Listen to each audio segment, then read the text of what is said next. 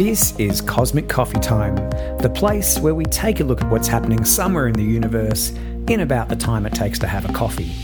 It's cosmology in a cup. I'm Andrew Prestidge, and join me for a coffee and see where in the universe we're going this time. If you want to request an episode topic or just say hi, send us an email at cosmiccoffeetime@gmail.com. We'd love to hear from you.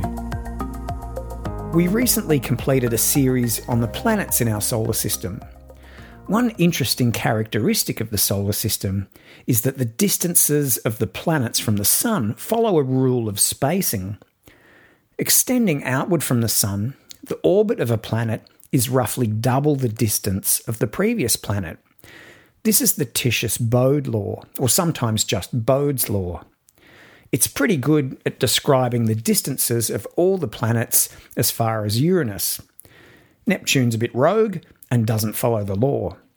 So with Mars and Jupiter being the fourth and fifth planets, you'd expect the orbit of Jupiter would be double the distance of Mars, right? Turns out no. Jupiter, being the fifth planet, is in the place where you'd expect to see the sixth planet. We have a gap. There should be something between the orbits of Mars and Jupiter. Well, it turns out there is. It's not a planet, it's the asteroid belt. The asteroid belt is a region in space mostly between the orbits of Mars and Jupiter, where a whole bunch of asteroids live. The asteroids that live there are all sorts of shapes and sizes, and I mean all sorts. The smallest objects are really just dust particles. The largest of all is the asteroid Ceres, which is about 940 kilometres in diameter. Smaller asteroids are all sorts of random shapes, but Ceres alone is big enough that its own mass pulls it into a spheroid shape. Ceres isn't the only significant asteroid in the belt. There are 4 major asteroids which make up about half of the mass of the entire asteroid belt. There are Ceres, which we've mentioned, Vesta, Pallas and Hygeia. While Ceres is 940 kilometres across, the other 3 are less than 600 kilometres in mean diameter. They orbit the Sun every 3.5 to 4.5 years, completely independently. And no, they don't bump into each other. In fact, the asteroid belt, far from being a cluttered danger zone of speeding rocks, gravel and mini-moons, is in fact mostly empty space. Lots of robotic spacecraft have travelled beyond the orbit of Mars through the asteroid belt without any problems. The chance of colliding with an asteroid has been calculated to about 1 in 1 billion. The mass of all the material in the asteroid belt is only about 4% of the mass of the Moon, and it's spread way out in a donut-shaped region that completely surrounds the Sun. Also remember that half of that mass is in just 4 objects. So the other smaller objects, and we've identified over 1.1 million of them, make up the remaining 2% of the mass of the Moon.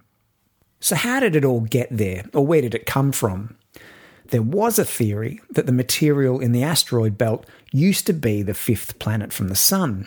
At some point in the early solar system, there was a catastrophic collision that smashed this planet to pieces, and all the rubble became the asteroid belt. That theory didn't last long. There isn't enough material to make up a significant planet. And the asteroids are made of different kinds of material, so it's highly unlikely that it all came from one body. The most likely explanation is that in the early solar system, when all the planets were coalescing out of a huge cloud of rock material, that the asteroids never found their way into one body to form a planet. While other clumps or protoplanets sucked up all the matter in their area to become proper planets, for some reason, the asteroids didn't. This might have been because of nearby Jupiter. Jupiter is so massive that it could have perturbed the movement of the asteroid matter and increased the speed it was all moving. Collisions would be too violent for the matter to accrete into a larger body, and basically just serve to grind the material down into the small particulate matter that we see in today's asteroid belt. There are some categories of asteroids too. There are the Trojans. These follow the same orbit as Jupiter. They're grouped at points 60 degrees ahead and 60 degrees behind Jupiter in what we call the Lagrangian points. There are the Hilda asteroids that orbit outside the asteroid belt but within the orbit of Jupiter. Another kind are the near-Earth objects, or NEOs. These are asteroids and any other objects that have an orbit that bring them into proximity with the Earth. If it's bigger than 140 metres across, and its orbit crosses the orbit of Earth, then they're potentially hazardous objects, or PHOs. Just ask a dinosaur. NASA has an automated system to keep an eye on these, but the risk of a significant impact is low. And the larger the potential impact, the less likely it is to happen.